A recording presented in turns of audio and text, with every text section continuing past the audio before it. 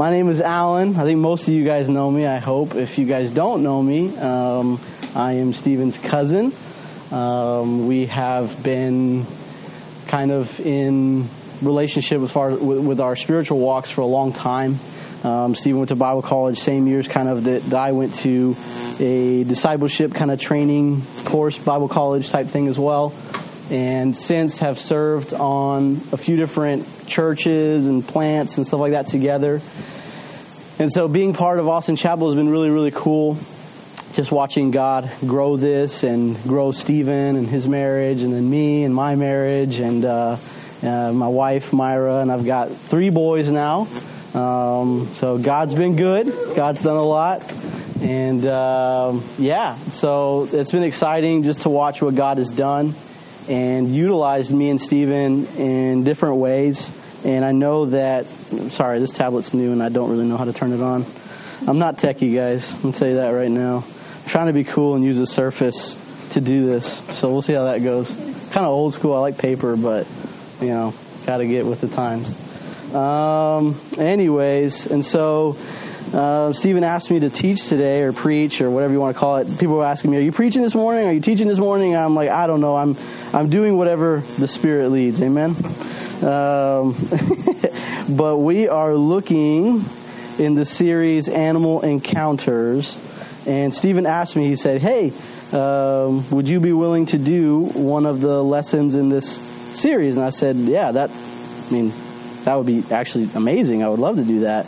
And he tells me, the different options that I have, of what's in the series or what we're looking at. And he had one on snakes, and then a cool one on she-bears, and then there was one on, last week was David and how he conquered the lion and the bear and ultimately got to fight Goliath. And I'm like, oh, cool. So, what am I going to get?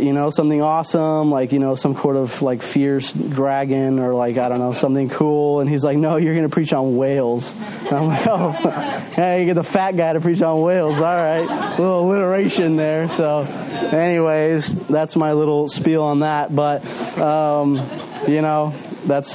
that's what you're going to hear, okay? So we get to preach today on whales, and that's an animal encounter that we see. And obviously the famous encounter that we have with whales is the story of Jonah and the whale, which is kind of funny because Stephen has a tattoo of this on his arm. So this is obviously a story that hits home for this church. In fact, Stephen did a series, 6 months ago maybe? It was a year ago? Sorry, concept of time is... We did a series on Jonah and the whale, and it was actually really, really awesome. Until we had done that series, I personally had never really dove that much into the story because it's just kind of a quick little, it's 4 chapters and just kind of, a little blip in the Old Testament. But it was really, really cool in that. But in this, I really prayed that the Lord would kind of prepare, we kind of knew how we wanted to structure this in the series and how it kind of flows, but we wanted the Lord to kind of just make it fresh and new into our hearts. And so with that, I really want to do something. I'm a little unorthodox, okay? I will tell you that right now. Okay, if you don't know me already or haven't hung out with me very much, I am a little bit kind of quirky. And I really, really love people to do real things. And I really like people to be honest and sincere and upfront. So I'm going to ask you to do something right now, and that is to listen. Because a lot of times we listen, but we're not listening. Does that make sense? Church, I'm being real honest with you. I have sat through so many messages, and very few of them stick in my heart or in my mind. Okay, and I'm sure you guys often find yourself in the same spot. And it's oftentimes not that God's word is not being preached; it's that we are not listening. Okay, that's why Jesus so many times he would say, right? Listen. You see that he says it all the time. Listen, right? Listen up. Basically he repeats this a lot as he's teaching, and I always found that interesting. And as I'm reading a lot of times in Scripture, I'm like, man, I'm probably telling me that too sometimes. Because often I'm reading the Word, I'm just reading because I'm listen. Oh, I need to listen. And so I would ask you this morning, let's listen up, because I believe that God is going to speak today. Amen? Amen. And if he doesn't, then we should just all leave right now, because I have nothing valuable to tell you. I can tell you a little bit about marriage and about kids and all that, but that's my marriage and my kids. You can probably go screw them up on yourself. You figure out how to mess up, because I make my messes, you make yours. There's a lot of things, but aside from God, like, what do we really have to teach each other, right? I mean, if God is truth, then we need to be cemented on that. And I really want Him to speak today, and that the Spirit would speak. And so I would ask you, turn off the distractions, turn off your head, turn off everything else, and let's listen for what God's going to speak, because otherwise this is just wasted time. So I really want to give thanks first off to Stephen for allowing me to speak today. And also I want to thank everyone who sets everything up, guys. There's so much that happens to make this happen. The Stacy's, Brandon's here almost every week. I mean, there's so many servants. Cody's here all the time. I could go over and over, but Ken's is always serving. There's people who are here early, stay late, and make sure these happen. And I think that's important to recognize that they're important and part of this as well. But let's pray real quick, and let's ask God to speak through us, through me in this story of Jonah and the whale, and we'll dive into the Word, okay? Father God, I thank you, Lord, for this morning. God, I just ask, Lord, that we would be reminded that we are here to worship a living God, that you are not a statue, that you are not a figment of our imagination, that man did not create you, that you created man. And I pray that we remember, Lord, that you are a living, breathing, jealous God who loves His people, and that there are so many other people in different parts of the world worshiping and praising and giving thanks to this living, teaching, loving God this morning. And I thank you that we get to be part of that body, that we find ourselves today in that seeking of your presence, Lord, and looking for you, Lord. And I just pray, Lord, that as always, that we would seek you and that we would find you. We love you and we praise you, and we ask that you would speak through us today. In Jesus' name we pray. Amen. All right. Well, we're going to look at Jonah and the whale, and the text we're going to look at is in the ESV. It's Jonah 1:17, the last little verse of 1, and I want to read through 2:10. The thing that I really feel like God wants to speak to us as we're reading through this is I really feel like God wants us to learn what it means to live for the will of God. And I really want to challenge you, because I used to really not like hearing messages about the will of God. I would always, growing up in the church, get such conflicted views or messages, and oftentimes when I would hear things talk about the will of God, I would personally get discouraged a lot, because I always felt like it was just such a confusing thing for me, until someone that I really respect really told me, you really need to stop looking at the word will, and you need to replace it with the word desire. And that really transformed that kind of, because I don't know, it was always preached as like God's will, and like this big thing, but you can really, and we'll talk a little bit about this, because you can really get into talking about God's will and this and that, but we're going to look at it more in the aspect of like God's desire for your life, okay? God's desire, He obviously has an ultimate will as well and different things like that, but we're going to look at it kind of from that aspect. And I really feel like that's what we're supposed to learn here in the story of Jonah. So, I love doing this in church. Does someone have Jonah 1:17, and can you read through 2:10? Will someone stand up and read aloud, please? Don't be, if someone who's feeling bold and wants to read out scripture, I would love someone to do that. Awesome. It's an and. That's fine. Jonah 1:17, and the Lord appointed a great fish to swallow Jonah. And Jonah was in the stomach of the fish 3 days and 3 nights. Then Jonah prayed to the Lord, his God, from the stomach of the fish, and he said, I called out of my distress to the Lord, and he answered me. I cried for help from the depths of Sheol. Thou didst hear my voice. For thou hast cast me into the deep, into the heart of the seas, and the current engulfed me, and thy breakers and billows passed over me. So I said, I've been expelled from thy sight. Nevertheless, I will look again toward the holy temple. Water encompassed me to the point of death. The great deep engulfed me. Leaves were wrapped around my head. I descended to the roots of the mountain. Fear with its bars was around me forever. But thou hast brought me up to life from the pit, O Lord my God. While I was fainting away, I remembered, O Lord, and my prayer came to thee into thy holy temple. Those who regard vain idols forsake their faithfulness. But I will sacrifice to thee with the voice of thanksgiving. That which I have vowed I will pay. Salvation is from the Lord. Then the Lord commanded the fish, and it vomited Jonah up onto dry land. Amen. All right, kind of a weird little story there. I remember when Stephen read the little thing on she-bears, and it was like a verse basically all these kids, these little ruffians, and how these she-bears come out and like maul them. I was like, Stephen, how are you going to turn that into a message? Like, it was kind of interesting to see how he did that. But this is almost kind of a similar crazy story. I mean, I don't know if you guys are real familiar with Jonah. Some of you guys may not have been a part of that series that Stephen did a year ago, or maybe just forgot. This is a very strange text in Scripture. It's very kind of weird. I mean, this guy gets swallowed by a whale, right? And I kind of want to start right there, because if we're real honest, I mean, some of us right now are kind of doubting this, you know? I mean, it's very easy to just, like, read things, but, like, I want to be very clear. Like, could this be true? Because, you know, even if I'm reading it, I don't want to just, like, yeah, that's an interesting story. And I think we do that a lot with the Old Testament, but this actually happened. This is historical, and I want to be clear that basically all theologians pretty much agree that this is not hyperbole. This, in fact, did happen, okay? And that's kind of important, because if we're reading it as like a story, it's like a fantasy or a fairy tale or whatnot, it's not going to have the same impact as really understanding that this is true. Matter of fact, Jesus even references this story of Jonah, and he even compares it with his death and resurrection in Matthew, when he talks about this generation is not going to be given a sign other than the sign of Jonah, you know, where basically died, 3 days later rises again, and kind of a parallel that Jesus made there with Jonah. So he even, the Son of God, you know, references this story as truth. So we don't really have any room to doubt in that aspect. The other thing I found very interesting, because I just simply typed in Google, I was like, could the story of Jonah be true? And some different things pulled up, and I started reading. I was like, wow.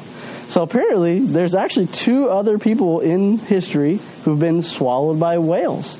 I honestly did not think. I mean, when you read stories in the Old Testament, like someone parting the Red Sea, you're not going to find, oh yeah, this guy parted this other river or whatever, right? I mean, it's kind of ridiculous, but you know, honestly, like there's just some things that take. But this honestly has happened. So it's not that far-fetched. There's one case where the guy basically got swallowed by a whale. They were able to trap the whale, and they got him out within a few hours, and he survived. The crazy one is in 1891, and you can look this up. This is 1891 is not that long ago. I mean, I know it sounds like it was a long time ago, but, I mean, it's very historical. I mean, people were educated and were writing books, and this was this is very true. A guy named James Bartley was a whaler, and they would go out and capture sperm whales. And they were trying to get one. He falls in the water, and a sperm whale actually swallows him. And the whale actually gets away.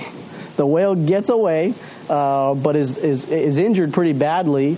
The boat goes out the next day, finds the exact same sperm whale. They are able to capture it this time. They pull it up, they open it up, and James Bartley's inside, unconscious but alive. And they were able to revive him back to health, and he lived to tell the story. Okay? So I want you to understand something. This is true, guys. Is it that far-fetched to believe that someone else could have survived 3 days? This man survived 1 day in the whale, and we know that. And this was just some freak thing that happened. God wasn't, utilizing or purposing this fish. It was just kind of an accident that just happened. This guy just happened to get eaten by a whale. Okay? So pretty crazy. So when I read that, I was like, wow, okay, like this has happened to other people. That's interesting, right? But yeah, so we know that God actually purposed this whale, and it may not have been a whale. There's debate on that. The scriptures didn't, back then the classifications of animals were a little different. Any fish was a fish, right? Whether it was a shark, whether it was a big grouper or a whale. I mean, they didn't really look at it the way that we do. It was some sort of fish. So it was either like a whale, shark. I mean, there is evidence that it could have been, blue whale, just because blue whales did kind of go into the Mediterranean at times. And I kind of looked into that. And there's different thoughts on, like, it could be a whale shark as well, because whale sharks are really were prevalent, in that area for a long time. But regardless, the truth is that this did happen. And I think we need to understand that. So we've read the scripture. We know that it did happen. But so what? What are you supposed to learn about that? Because, I mean, I don't know about you guys, but I'm not planning on getting swallowed by a whale anytime soon.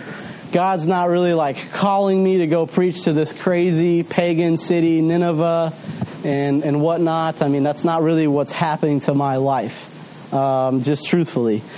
And so I believe that we're supposed to read Scripture because it's alive and it's supposed to change our lives, and we're supposed to figure out what we're supposed to do with it, right? So what are we supposed to learn from all this? Well, I really feel like God pointed out two things to me, and I really want to focus our time looking at these two things. But one is that we need to know God's will for our lives as part of the church. Like, this is not optional, okay? And like I said, you can obviously change the word will and kind of put desire there, or his plan, or his call, or whatever you want. But we need to know God's plan, call, desire for our lives as part of the church. If you profess to be a Christian and you said, I accept Jesus as my Lord, right? That's important. A lot of us can accept him as Savior, right? Because the Scripture says we need to accept him as Lord and Savior. We love to skip Lord very quickly, but Lord means that he's now like who I serve, right? I don't serve myself anymore. I serve Jesus. I serve God. So I've accepted him as Lord and Savior. And with that, I can't serve somebody if I don't know what they want. Does that make sense? Like, you really can't serve if you don't know how to serve them. You're just kind of standing there and you're in the way. So we need to know God's will, his desire, his plan for our lives as part of the church. It is absolutely essential. You will find yourself very empty if you try to live out your walk with God without a call, a direction, a plan. I think a lot of us have been in those spots, and that's not fun. And number two, I really feel like God wants us to earnestly live for the will that God has given us. Because one thing is knowing it. That part we can get to. The second part is really hard, guys. And I really want us to think about that. Because he wants us to earnestly live for the desire, for the plan, for the call, for the will that God has given us. Amen. So I really want to look at the first part. Let's talk about knowing God's will. I think that, like I told you guys, I've been kind of immersed with a lot of different teachings on this, and you can really get far into it. There's there's three wills of God, and there's, his ultimate finite will, and then there's like things that he desires, but it's not necessarily like an absolute or whatnot. So I don't really want to get that far into all that, okay? I'm not here to teach you on God's will. That would take time. We can look at that later. I really want us to know, very simply, I'm talking about God's kind of personal call, as a body, as a church. I want to talk about God's desire for your life. That's the will that I'm talking about today, okay? So let's be clear on that. And in order to really hear that, you kind of got to be at a place where you're willing to listen, right? I think that it's very easy to read the story of Jonah and criticize him. Be like, man, that guy's so stubborn. He's so hard-headed. So dumb. God just laid out this thing and he just goes right in the opposite direction trying to get away. Right? If you don't know the story, he gets told to go to Nineveh to preach. He basically says no, goes the opposite direction. God sends this crazy storm. They throw him off the boat. That's when he gets swallowed by the whale. Okay? And he gets spit out on the third day. That's what we just read. Okay? But it's very easy to criticize Jonah. But I want to say this. Some of us just need to get to the place where we're able to listen. Very easy to criticize Jonah, but at least he was at a place where he could hear God's plan, God's call. If we're real honest, some of us in here today are not even there. We're not even at that spot. We're not even willing to listen to God's call, to God's plan for our lives. So real easy to criticize Jonah. Real easy to criticize Jonah, but we're no better. We're the same. We are all Jonahs. Okay? So let's get there.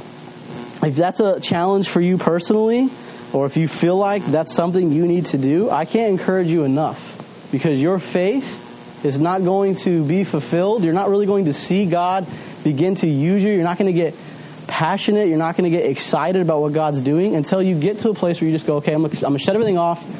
God, lead me, direct me, give me a direction, give me what you speak. And he will, okay? He will. He'll let you know. That's a great thing to do. The other great thing to do is go to the Word. If you're really struggling with kind of figuring out direction and plan all that, go to the Word. The Word is great at doing that too, for giving us direction. It's a great tool. There's a reason we encourage everyone to be in their Word continuously, and it's because it helps give you that direction that you desperately need, right? And so another thing I want to look at when we're talking about knowing God's will is get to a place where we're able to listen, but also it's important to know that there's a few things that we always see as a consistency in Scripture. And one of those is that God's will is always united with the church. Always. Like anytime you see God talk about a plan or a purpose or a calling, it's always united with the church. And what I mean by that is that everyone we see in Scripture, pick out whoever you want. Moses, Abram, David, Paul, Luke, John, whoever you want. Their call was always within the church, right? I don't know about you guys, but I've known people who've told me, I feel like God's really calling me to, maybe not, this is maybe a stupid example, but, I feel like God's calling me to open a bakery, okay? And when I hear things like that, I'm like, I don't know, really? Because, that's weird. God's calls, God's, will and calling in Scripture are always so in line with the church. You know what I mean? That's very strange. Why would God do that all of a sudden for you, but we don't ever see that in Scripture, right? Now, I feel like God's calling me to be a servant, and I'm going to open a bakery, and I'm going to serve like no other bakery does, and I'm going to do it to glorify God. Hey, that sounds like the type of callings that we see in Scripture. I can believe that. Do you get what I'm saying? So God's will, God's desire, God's plan is always in line with the church. He's done that since Adam and Eve, right? I mean, He made us with a purpose, with a plan, with a call, and we're supposed to be united with Him. And so His call, His will is always united with the church. And so if you feel like you've not really understood that, or you've always been looking for God to tell you what career path you should take, I don't want you to get disheartened. I don't want you to get frustrated, because you might not. I mean, that's probably not what He's really concerned about. Believe it or not, God doesn't really care if you feel called to be a baker, if you feel called to be a banker, if you feel called to be an entrepreneur or whatever. That's not really how God's calls work. God, ultimately, His desire is to see the church grow. Now, that doesn't mean that you can't live out your calling and be a banker, in Paul's case, a tent maker, or be a carpenter in Jesus' case, God utilizes all those things, guys. But ultimately, that's not what God's battle is. That's not the victory He's talking about, and that's not what you were made for. Okay? And so God's will is always united with the church. And the Scripture is very clear about this. I can't reference that enough. I want to look at 1 Corinthians. If someone else can pull this up and be bold and speak this, I'd appreciate that too. But it's 1 Corinthians 12, 1 through 13. Will someone stand up and read that out loud, please? 1 Corinthians 12, 1 through 13. Whoever. Awesome. Now concerning spiritual gifts, brothers, I do not want you to be unequal. You know that when you were pagans, you were led astray to mute idols, however you were led. Therefore, I want you to understand that no one speaking in the Spirit of God ever says, Jesus is accursed. And no one can say Jesus is Lord except in the Holy Spirit. Now there are varieties of gifts, but the same Spirit. And there are varieties of service, but the same Lord. And there are varieties of activities, but it is the same God who empowers them all in everyone. To each is given the manifestation of the Spirit for the common good. For to one is given through the Spirit the utterance of wisdom, and to another the utterance of knowledge, according to the same Spirit. To another faith by the same Spirit. To another gifts of healing by the one Spirit. To another the working of miracles. To another prophecy. To another the ability to distinguish between spirits. To another various kinds of tongues. To another the interpretation of tongues. All these are empowered by one and the same Spirit, who apportions to each one individually as He wills. For just as the body is one, and He has many members, and all the members of the body, though many, are one body, so it is with Christ. Just there is good, please. Thank you. So, I mean, this is a very famous portion of Scripture. You've probably heard people teach about this. We're all members. We all play different roles of the body and this and that. But I want you to understand that the call is for the church. Like, he has different gifts, and it's always been this way. In the Old Testament, it was for the people of God, the people of Israel, because there was no church at that point in time. God's call was for the people. And so he would raise someone up, and their calling was to be a prophet for the people. Their calling was to be a teacher for the people. Their calling was to be a preacher for the people. Their calling was to be, or whatever you might, want to put in there. Some people's calling was just to be very faithful to the Lord and obey the Scriptures, and, all kinds of different callings for the people of God. Then Jesus dies, rises again, and now we're the church, amen? Like, now it's no longer Jew nor Gentile. It's anyone who professes faith in Christ is now part of the church. And so the callings are for the church. It's for unity with the church. And so God always commands, you're going to be now a teacher. You're going to be, you're going to prophesy. You're going to heal. You're going to, and we see these different calls that God gives to people, these different wills that he has. And it says very clearly in verse 11, it says, all these are empowered by one and the same Spirit, the Holy Spirit, or Trinity of God. It's God,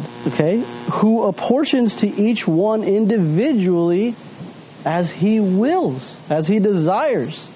So it's not based on what you want, right? It's what he wants, right?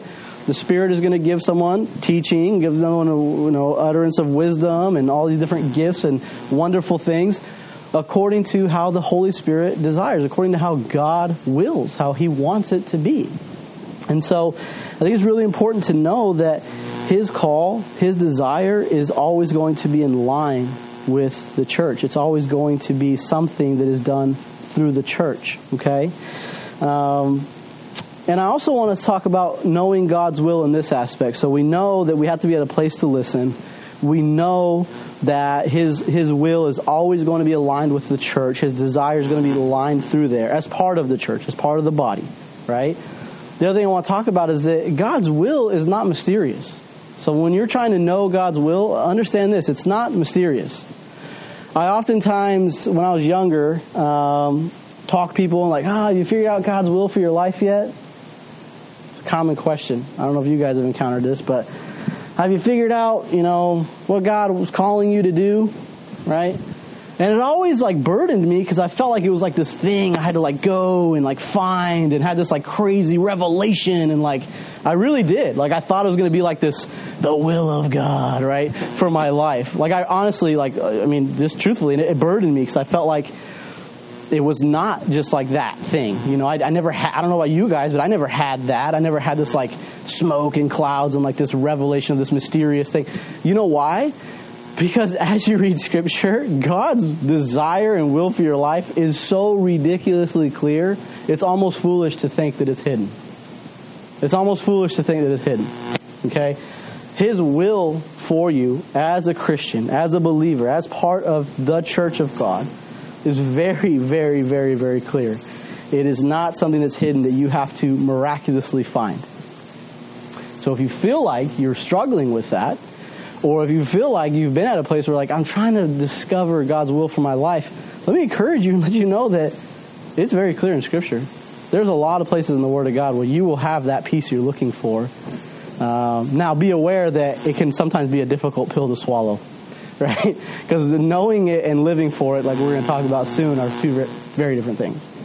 And so I want to look at one place, 1 Thessalonians 5, 12 through 22. It's 1 Thessalonians. Someone else can stand up and read that as well. I would really appreciate it. 1 Thessalonians 5, 12 through 22.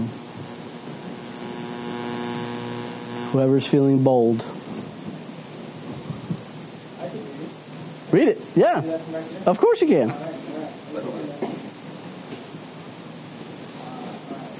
Thessalonians 5, 12 and 22. We ask you, brothers, to respect those who labor among you, who are over you in the Lord and admonish you, and to esteem them very highly in love because of their work. Be at peace among yourselves, encourage yourselves, admonish the idle, encourage the faint-hearted, help the weak, be patient with the mass, with no one repays anyone with evil for evil, always seek to do good to one another and to everyone. Rejoice always, pray without ceasing. Give thanks in all circumstances, for this is the will of God. In Christ Jesus, for you. Do not quench the spirit, do not despise prophecy.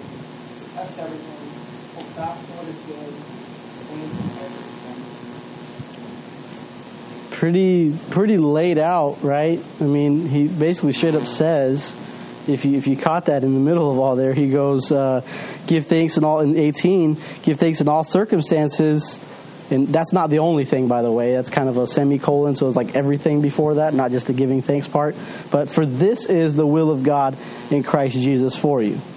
Pretty plain. That's not hidden at all. I think that's very easy for us to understand. I mean, it's pretty clear. I think the Scripture lays it out there in a way that it's hard to argue with. He basically exactly lays out how he desires his church to conduct themselves, to abstain from all evil, to love one another, to pray without ceasing, to give thanks in all circumstances. Like I told you guys, I mean, his will is very clear. The problem is it's a very hard pill to swallow. It's very hard to live for that will. Very easy to understand it. Knowing God's will is one part. Jonah knew God's will. There's a reason he went, oh, that's God's will? And, right? And if we were honest, some of us read that right there and we become Jonah. Some of us read that and go, that's God's will? Pray without ceasing? More like Facebook without ceasing, right? Give thanks in all circumstances? God, do you know what I'm going through? Are you crazy? I mean, some of these things are so difficult to swallow. I mean, do not despise prophecies. American church hates prophecy. We do not like people to prophesy. You're a weirdo. Stop that. Don't prophesy. Don't get that spiritual stuff in here. Don't you dare pray for healing. Our God, no. Don't you raise your hands in worship. Don't get all weird up in here. Our God's not spiritual. We see Him. It's not a spiritual thing. We love doing this in church a lot of times. We're afraid of it. Test everything. Hold fast to what is good. Abstain from every form of evil. Whew. I know we don't do that. We don't do that. We become Jonah. That's God's will? Oh, it's very clear, guys. It's not hidden. It's not a rabbit hole. It's not a big thing that you have to discover, or some miraculous thing that God's going to go, poof, this is my will for your life. No, it's very clear in Scripture what He wants. The problem is that it can be very difficult to swallow. There's another example of this, the Great Commission. Right? This is Matthew 28, 18 through 20. You don't need to go through there. You guys know the Great Commission is Jesus basically telling us to go out in all the nations, baptizing everyone in the name of the Father, Son, and the Holy Spirit. Amen? We had some baptisms last week. It was amazing. Right? It's amazing to see this in action. Right? That's a very clear calling that Jesus lays on His church, though. We all here have that calling. Everyone. All of us. If you're not familiar with the Great Commission, go and read it. That's what you're supposed to be doing. You're supposed to be going out into all nations, into your workplace, into your home, into other people's homes. You're supposed to be doing this. All of us. It's not just for pastors or people who aren't busy or whatever, right? I mean, seriously. This is what we're all supposed to do. Okay? And this is the words of Jesus, the Son of God, who declares this, right? And again, the will of God, the desire He has for your life is clear. Very, very, very, very clear. The problem is, we don't necessarily want to submit to it. That's just the truth. It's not that we don't know His will, because now we know it. And if you didn't before, now you do. It's very clear. And there's other places in Scripture that you can look at, but I hope you understand that God's Word is true, doesn't contradict itself, and you're seeing here very clearly laid out in a few examples, but God's will is very clear. The problem isn't that you don't know it. The problem is that, like Jonah, we are unwilling to submit to it. We are unwilling to live out His will. So, I want to talk to you guys a little bit about just my life and things that God's allowed me to be a part of and see, but I'm a really, really big lover of discipleship, guys. I love discipleship. I love it and hate it. It's kind of this weird thing because, like, discipleship is really, really, really, really awesome. It's how you grow, but it's also really, really painful, and it's how you hurt in the church. There's so many people who I've discipled over the years who I've seen God do amazing things through and seen amazing transformation. And there's been other people that I've seen just completely turn away from God, completely go the opposite direction, and now live lives that you're just like, wow, like it just hurts me to think about. And it's always these Jonah moments. And everyone that I've ever discipled, it always is these Jonah moments. And what I mean by that is that God lays out a call, a will, a plan. And they have the decision to either obey or go, and walk away. And go the opposite direction. And I've seen this time and time again. We've had couples, marriages that would come to us. And the funny thing is they always know what God wants from them. That was never an issue, and it hasn't been. The marriage will come and having lots of problems, potentially going to get divorced, yada, yada, yada. There's crying, there's teaching through the Word, and then there's prayer, and then they come out and say, hey, we know this is what God wants. We know that we're supposed to do this, we're supposed to forgive this, we're supposed to do this or that. And we go, great, let's do that. Let's walk you through that and this and that. And all of a sudden, no, you know what, we don't want to do that. And unfortunately, we've had couples that are no longer together, marriages that divorce or split up. That we've discipled. We've had another marriage that very similarly was having a lot of issues, and they knew that they had never really read the scriptures on marriage, and they knew that they weren't really living out the proper roles of a biblical marriage. And they knew that. God was telling them that. They knew it. And they knew it was causing problems. In this particular marriage, the woman was behaving much more like the head figure, much more like the man's role. And the man was behaving much more in the woman's role of marriage. And it was causing so many problems in their marriage. It was bad. And we said, hey, we'll walk through Scripture with you. We'll disciple you. We're going to do this, and we'll commit to it. And we would connect and wait, and nothing. Crickets. And lo and behold, months later, it's just, it's rolled into a big mess. They're still together, but doing very poorly. Doing very poorly. Even just recently, I had someone in our community group who came up to me and was like, I know that God is telling me to do this. I know it. God's telling me I need to do this. I need to finally do this, and I need to forgive this person. All right? Amen. If you know that's what God wants from you, if you know that's what He's calling you to do, then let me encourage you. Let's pray. Let's do this. When is that opportunity going to arise? Monday. I'll have that opportunity. Okay, great. So then I'll call you Tuesday and see, what happened. And so we call Tuesday and say, how did it go? I didn't do it. Why not? I don't know, but now I feel really, really guilty about it because I feel God's told me that might have been my last opportunity to forgive that person. Whoa. Crazy. Right? So there's times where we know what God wills, we know what God desires, we know what He wants, but we have those Jonah moments. We have those Ninevehs, right? Where we can either obey or walk away, right?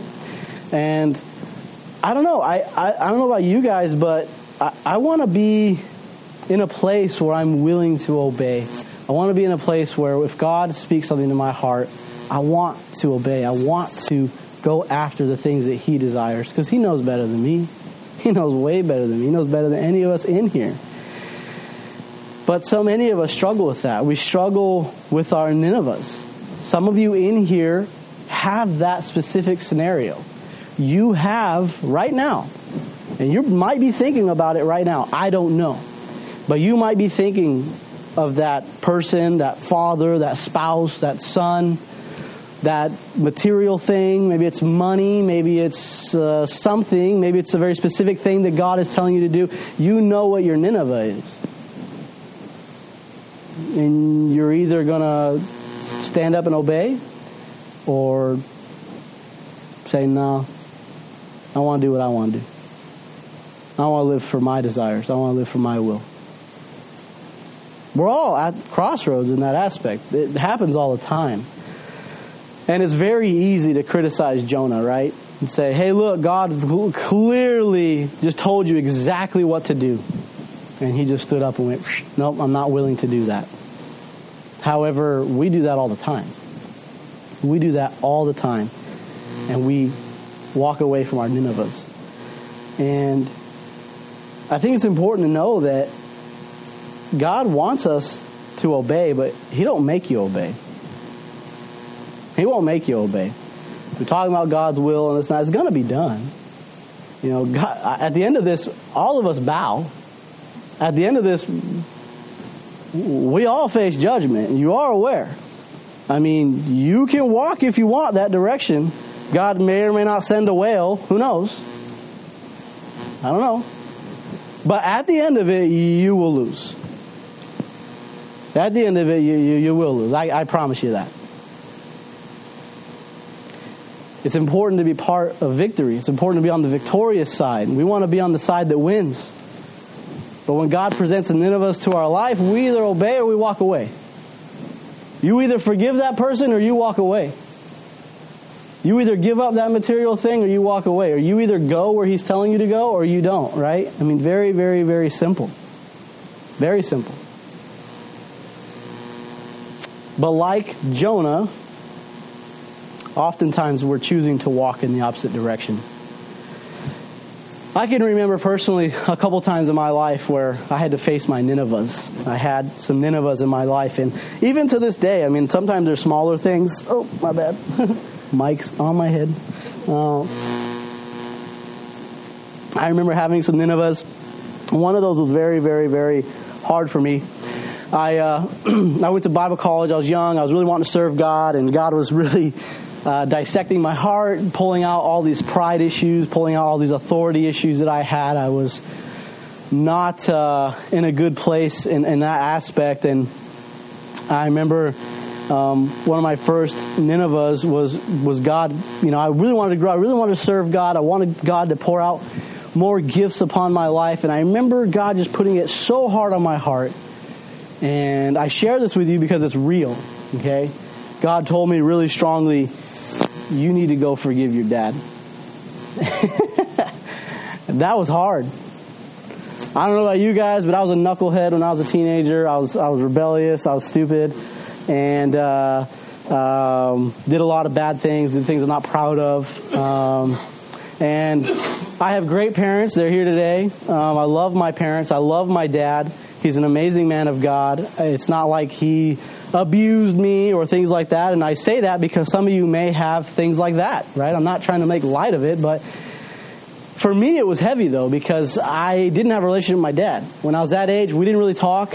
I mean, I literally, I wanted nothing to know about him. I wanted to be as far away from him as possible, right? Like Jonah, I want to be as far away from Nineveh as possible. I really was struggling with my relationship with my father. And God went right to that and said, you want to grow? You want me to pour out some things upon you? You want to live out the mighty works that I can put in your life? You need to go forgive your dad. And oh man, that irritated me. I was like 19. I was just like, I was like, no, like, tell me to do something else. You know, like, I don't want to do that. I really don't want to do that. And it finally just became this thing that like I couldn't shake it. And finally I remember calling up my dad and I said, hey, we need to talk. We need to talk. Like, you know, we need to like go meet up and have a conversation. And we did, and we had a really, really real conversation. And I told him, like, you know, these things happen in my life, and I've been holding on to them, and this and that. But, you know, I'm just letting you know right now, like, that's done. Like, and I want our relationship to, from here on out, get better, grow. I want to get to know my dad because I feel like I don't even know who you are, you know, and all these different things. And praise God for that because, you know, my father is not just my dad. He's like my friend now. I confide a lot of things in him. We encourage each other a lot. I mean, God had a purpose in that. It's really been a blessing. And now my wife and him have an amazing relationship. There's a lot of love. It's just a beautiful thing. Honestly, I have complete peace God totally restored that part of our family, and I can't imagine what would have happened, or the next phases of my life would have looked completely different, guys, if I hadn't have done it. And I know that. And so I'm thankful that I made that decision. I also remember one of my Ninevehs shortly after that was money. I had worked since I was about 14. I had always been, I want to work. I want to pay my own bills. Like I said, I want to get far away from my dad, right? So I'm going to go rent. I'm going to go do my own thing. Like, I don't need you guys. And I was really, kind of in love with my ability to make and sustain money and do these things. And then all of a sudden I was in situations where I was having to ask for gas money. And some of you guys, this is normal, but that really irritated me. I would have rather, it was not fun. And God really had to humble me in that aspect. He said, you love money. I want you to give everything to me. And I said, whoa. And I remember I was in Bible college. I was about to get kicked out because I couldn't pay my tuition anymore. They were like, oh, we've let you kind of drag this on for 2 months. You owe from 2 months back. I'm like, yeah, I know. And I had this vehicle, my first car ever. It was a 77 Ford Ranchero. It was kind of like an El Camino, if you're not aware of what they are. Anyways, yes, I rocked an El Camino. That was my first. It was a Ranchero, okay. But that was me. I was that guy in high school. So I rocked that thing around, and I loved that car. That car was really, really important to me. Growing up, it was the only time I ever really spent with my dad was when we were working on that vehicle, changing out the water pump, changing out spark plugs, doing different things. And so, it was a really, really important vehicle to me. And I remember God was like, you need to sell that. You need to give it up. And I was like, no, you crazy? And I didn't even drive that thing. It was just parked. I had a different vehicle at the time, but something that didn't get 8 miles to the gallon. But anyways, but that was painful. That was my Nineveh. I literally posted it for sale. I couldn't sell the darn thing. I couldn't get anybody to buy it. I was desperate. I even remember lowering the price $1,200, what I thought was a steal. It's how is no one calling? I had sold a Jetta that had gotten wrecked. It was all jacked up, and someone bought it the same day. I was like, well, what the heck? I can't sell this thing? This is crazy. And I remember it was Sunday, and they told me, if you don't have your money by tomorrow, you're out. And I remember being in the stairwell crying. And I told God, I was like, I've given you everything. I gave you the Ranchero. It's there. It's for sale. No one's buying it. That ain't my fault. You told me to sell it. I'm trying to sell it. I went and put for sale. I parked it in front of an HEB. I had it posted on Craigslist. And that night I got a call, and I don't know, God miraculously provided. Long story short, somebody, to this day I don't know who, but somebody donated money to me. And it was an amazing thing. And I cried, and I learned a lot. That was one of my Ninevehs. Was at Crossroads, because it was really hard. I didn't want to do that. I really didn't, honestly, guys. Later in life, another Nineveh was myself. I had just gotten married. I had kind of really high expectations for myself in marriage. I wanted to be the perfect husband. I wanted my wife to be perfect. We couldn't be, everything had to be perfect. And I had these crazy dreams. Every other day I had a new business plan, and I was going to buy a house here and then make tons of money and do this and that and this and that. Every day. And it became this obsession. And I had all these ideas, all these things, my poor wife, every day had to listen to some stupid new idea that I had, where I was going to somehow, make us this amazing, couple, this amazing. It got worse when she got pregnant, because then I was like, oh, now I'm going to have this kid and we're going to do all these things. And I remember God telling me, you just need to give yourself up. You need to stop. You need to stop. You need to stop. You need to throw away everything you think you can do, because you can't do any of it if I say no. I said, whoa. All right. But I'm really creative, God, and I'll work really hard. Don't matter. If I don't want it to happen, you won't get it. You won't make it. You'll suffer. And my Nineveh was I either submit to what God wants for my life, or I keep fantasizing all these different things here. And that became my Nineveh, and it was hard. I remember crying out to God in the middle of the night, and I remember crying with my wife and saying, I'm sorry, like, all these pressures that we keep putting on each other. Like, we have these stupid, unrealistic expectations of each other when we're going to fail each other. We just are. And that's okay, because God won't fail us, right? And coming to that realization, that peace, I mean, that transformed my marriage. I can't imagine living that now with 3 kids. Are you kidding me? Oh, my gosh. It was like such a burden then. Maybe some of you guys who are newly married or walked through that maybe went through something like that. But for me, it was definitely Nineveh, and I had to give up myself. I had to put myself out the way. But those are some of the ones for my life personally. But like Jonah, God presents these Ninevehs to our life, and we know what they are. Okay, we know what they are. It's clear. His will, his desire is clear. But we will either submit willingly or unwillingly. Either way, God's will is going to be done, right? Amen? He gets the victory. We either get to be a part of it or we don't. And we see that. And I think that's what we're supposed to learn in this story. It's so short.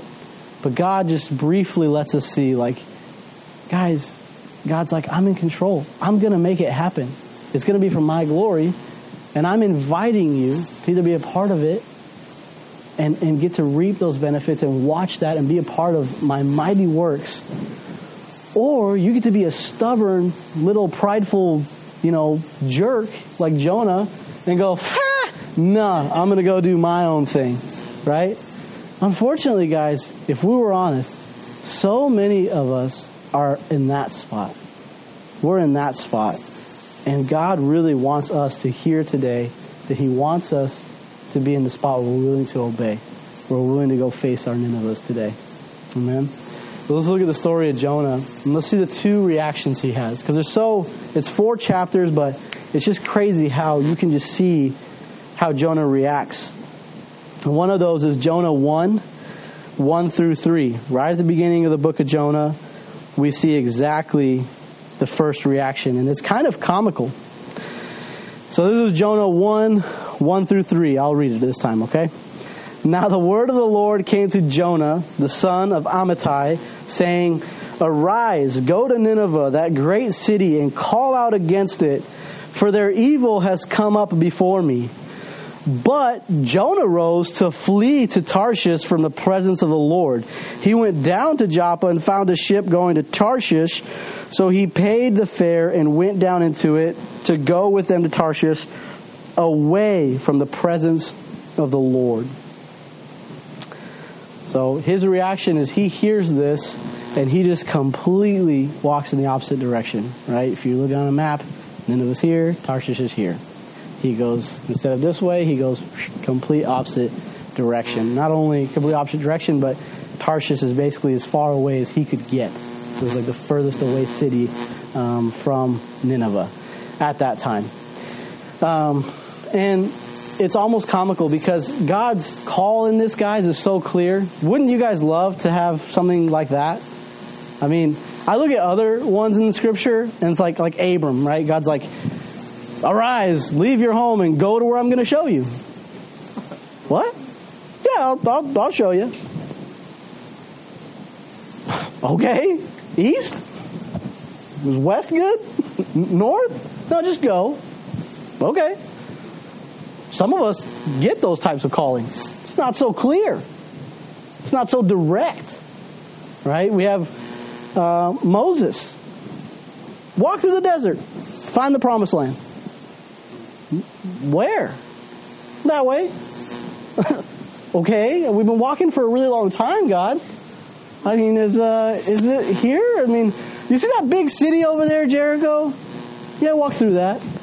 Well, why can't we just go around? I mean, we walk into the desert. Like, what? That's obviously not the promised land. Why do I need to go there? I mean, all these weird kind of calls that God does, right? And then here we have Jonah. He gets such a direct call, such a direct will, direct desire. I mean, oftentimes we pray to have moments like this. We don't get them all the time, though, right? I can remember a few times that God's done this in my life where it was just like, hey, one of them being go to Mexico. I'm thankful for that one. Got my wife and now 3 kids. It was God's will, it was God's call, and I had to obey, and I went. All right? Another one of my Ninevehs. And thankful that I was obedient in that one. But here we have Jonah and Jesus. God clearly says, so clearly, go here, do this at this time, now. And so when you see how direct it is, it's almost comical, his reaction. I mean, he completely goes in the opposite direction. And some of us have struggled, well, if God would just speak to me clearly, well, then I would obey, I would go. Well, really? Because you probably wouldn't. If God if he just said to me, oh, do this.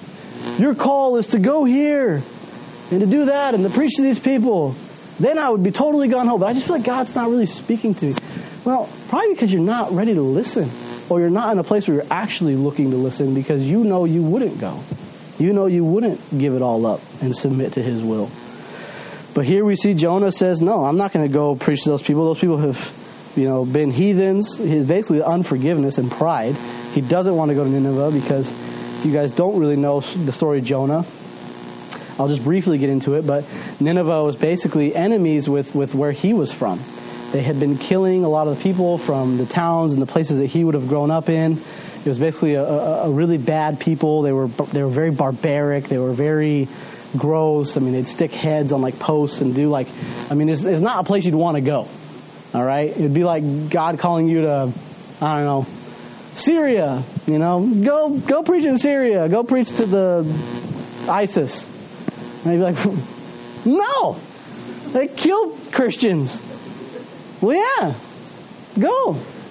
I want to redeem them. I want to save them. I want them to know me. Nah. And that's what I mean. Oftentimes they say, well, God just spoke very clearly, I'd obey. Well, that's very easy for you to say. But God's God, and you don't know what he's going to tell you to do, right? And here we see that reaction. And because of his disobedience, he actually finds himself an enemy to God. And when I was kind of talking with Stephen about Jonah and this and that, he told me, he's like, yeah, when you read the story of Jonah, it's crazy because the storm and the whale are basically God's mercy. And I was like, man, this is true. It really is. Because some of us have disobeyed and we didn't get a whale. We didn't get a whale. Some of us made it to Tarshish and were miserable. Right? You ever been in a season in your life you were just like, God just let you get to where you wanted to go? And you were just miserable? Sometimes he interferes. Sometimes whales come in.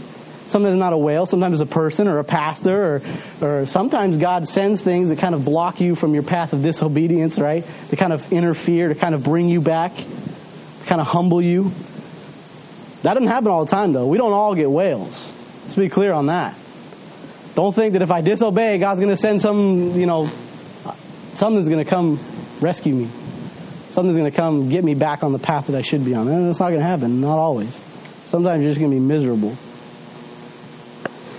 And so we see that he unwillingly doesn't want to submit to God's call, to God's desire. And he finds himself enemy to God. God sends a storm. They freak out on the boat.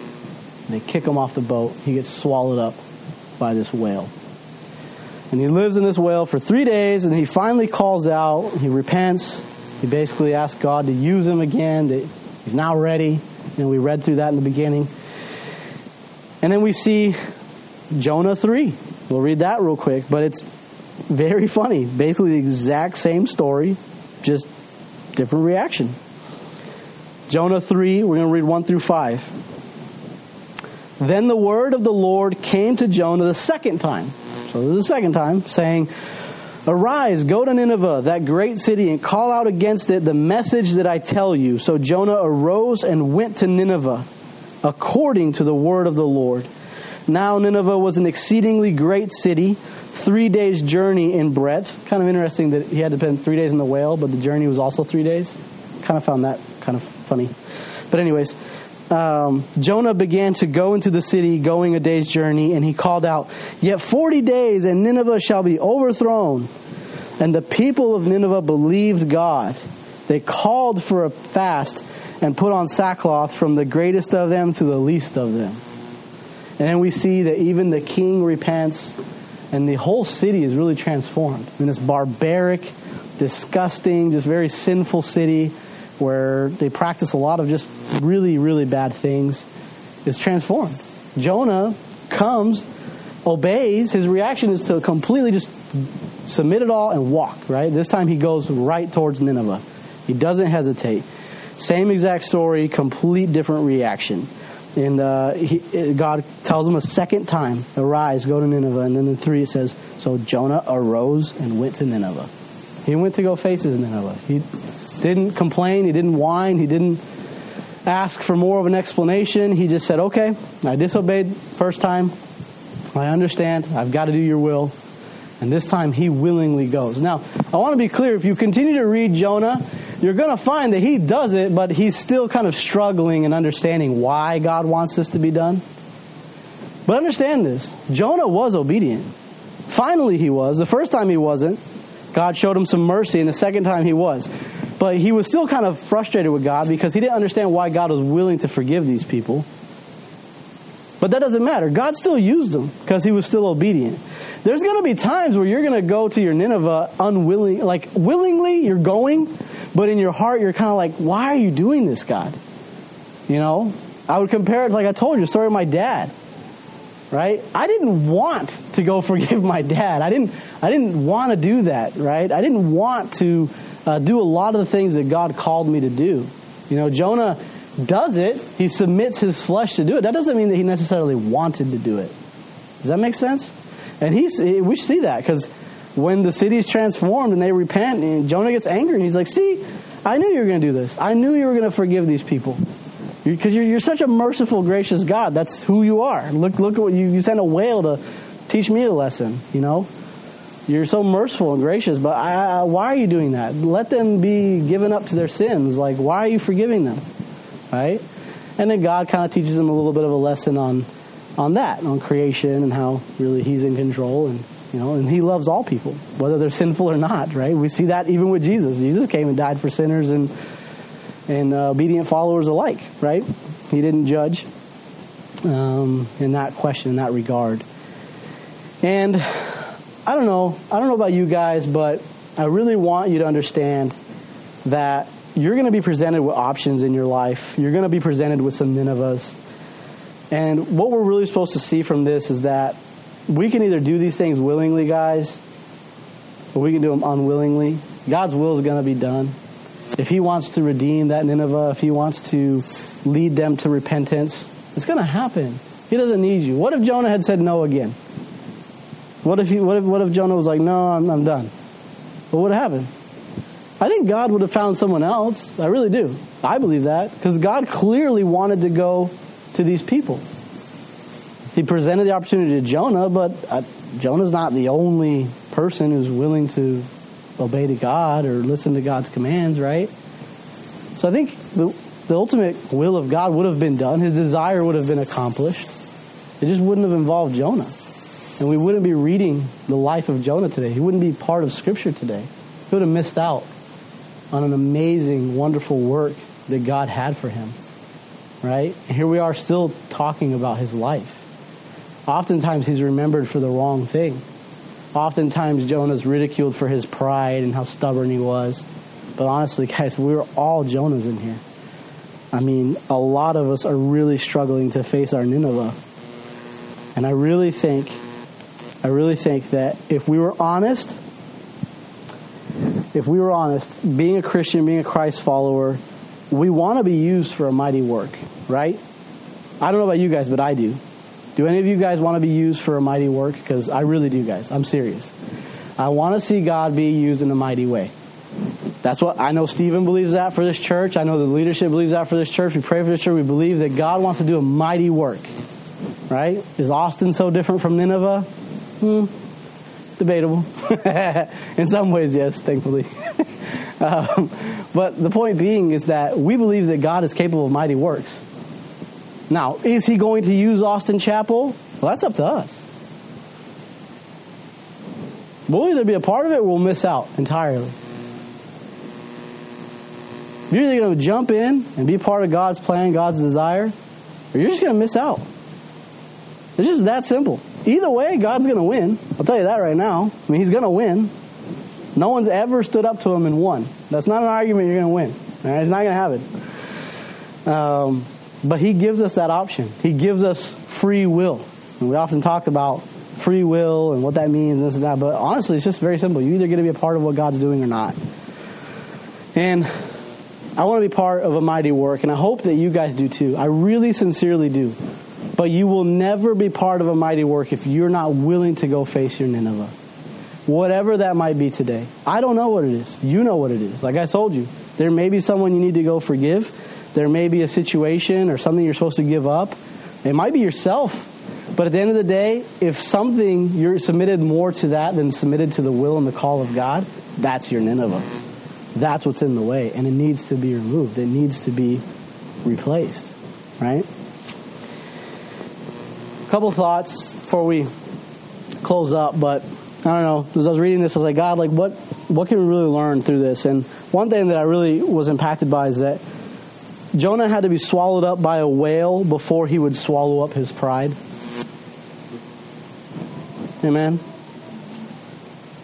Let's not wait for God to have to send a whale. You know what I mean? I mean, some of you guys might be there. If we're real honest right now, some of you guys feel like you're being swallowed up by your situation. Some of you feel like you're being swallowed up by your sin. Some of you guys feel like you're swallowed up by something. A sickness, a disease, an addiction, an unforgiveness, thought, whatever. I don't know. But Jonah had to be swallowed up by a whale before he would swallow up his pride. Pride keeps us from submitting to the will of God. And God loves to expose pride in your life. Because you can't obey two masters, right? You can't live for two masters. Right? We're going to be very clear on that. Let's not wait for God to send whales. I don't know about you guys, but I want to get to a place where I can clearly hear the word of God and not be prideful when he speaks. And not immediately think, well, okay, that's interesting, God, but what do I want to do? Because at the end of the day, it doesn't matter. God, if you don't want me to be successful, if you do want me to be successful, if you want me to have this, if you don't want me to have it, it doesn't matter. At the end of the day, God, I want to glorify you. I want to live for you, your call, your purpose, what you have for us. Even Jesus came and humbled himself. Even he came and said, I'm here to do what God the Father tells me to do, shows me to do, leads me to do. That's how we're supposed to live. Right? That's what he wants us to do. The other thing with that is that we all know we have Ninevehs, but are you going to willingly or unwillingly face your Nineveh? Because you're going to have to at some point. But I hope that we understand that we need to choose to willingly face our Nineveh. Either way, God is going to accomplish what he desires. But we have free will and we get a pick. We get a pick, guys, right here today. Don't wait. This is very clear. This is real talk. I told you guys to listen. We get a pick today. Are you going to be a part of it or not? It's up to you. God's going to do it. If you're doubting that, you haven't believed in the big enough God. God's going to do it. But you're either going to be part of it or not. And if you feel like you're missing out on something in your relationship or in your walk with the Lord, if you feel like you're missing out, it's because you are. It's because you are, and you're choosing to miss out. You are choosing to miss out. Let's face our Ninevehs willingly. If God has put something in your heart and you know that he told you, you know that he wants you to give that up, to go forgive this person, to go to this place and ask for forgiveness, to go and preach to your family back home, to go and do this or that, or stand up for your faith at work, or whatever it is, God does speak, amen? Am I talking about a God that doesn't speak, or does God speak to you guys? Because he speaks to me. Like I said, he's not a statue. He's not a figment of our imagination. God is a living, jealous, powerful God. And he speaks, and he's speaking today. I believe that 100%. And I know that some of you guys need to go face your Ninevehs. This time, Austin Chapel is going to be impactful in this city and going to grow. But we have to face our Ninevehs. Amen? So with that, I just want to close in prayer, guys. I really hope that you're not discouraged by this. I hope you're encouraged because God's strengthening you and He's going to use you to do it. And you're going to be a part of it. And at the end of the day, we're on the side of victory. Amen? So let's pray, guys. And let's just pray that God would just lead us and that we would be obedient. Father God, I thank you, Lord, for this time. I thank you, Lord, for just this word, Father. I know that it's hard to swallow. I know it's difficult, Lord, to really face our flesh and recognize that perhaps we're not submitting ourselves to you, Father, that perhaps we're actually walking in the opposite direction of what you want from us. Some of us might be there, Father, and I just ask you, Lord, that we would not wait for a whale to have to come or not wait until we're miserable in Tarshish. I pray that we would swallow up our pride now, that we wouldn't wait, that we would do it now, that we would swallow up our pride and go face Nineveh, that we would go face it because you're in that direction. You are not in Tarshish. You are in Nineveh. And we want to be a part of a mighty work. We have to go to where you are. We have to go where you're leading, Father. And I pray that by your Spirit, Lord, that you would lead us as your church. I know that there are people, Lord, in this room, Father, that you're calling, Lord, to swallow up the pride. Pick some things up, turn around, and go face Nineveh. And you're going to do a mighty work. And there's going to be some amazing testimonies in this room. I believe that, Father. I thank you, Lord, for this morning. Thank you for your word. In Jesus' name, amen.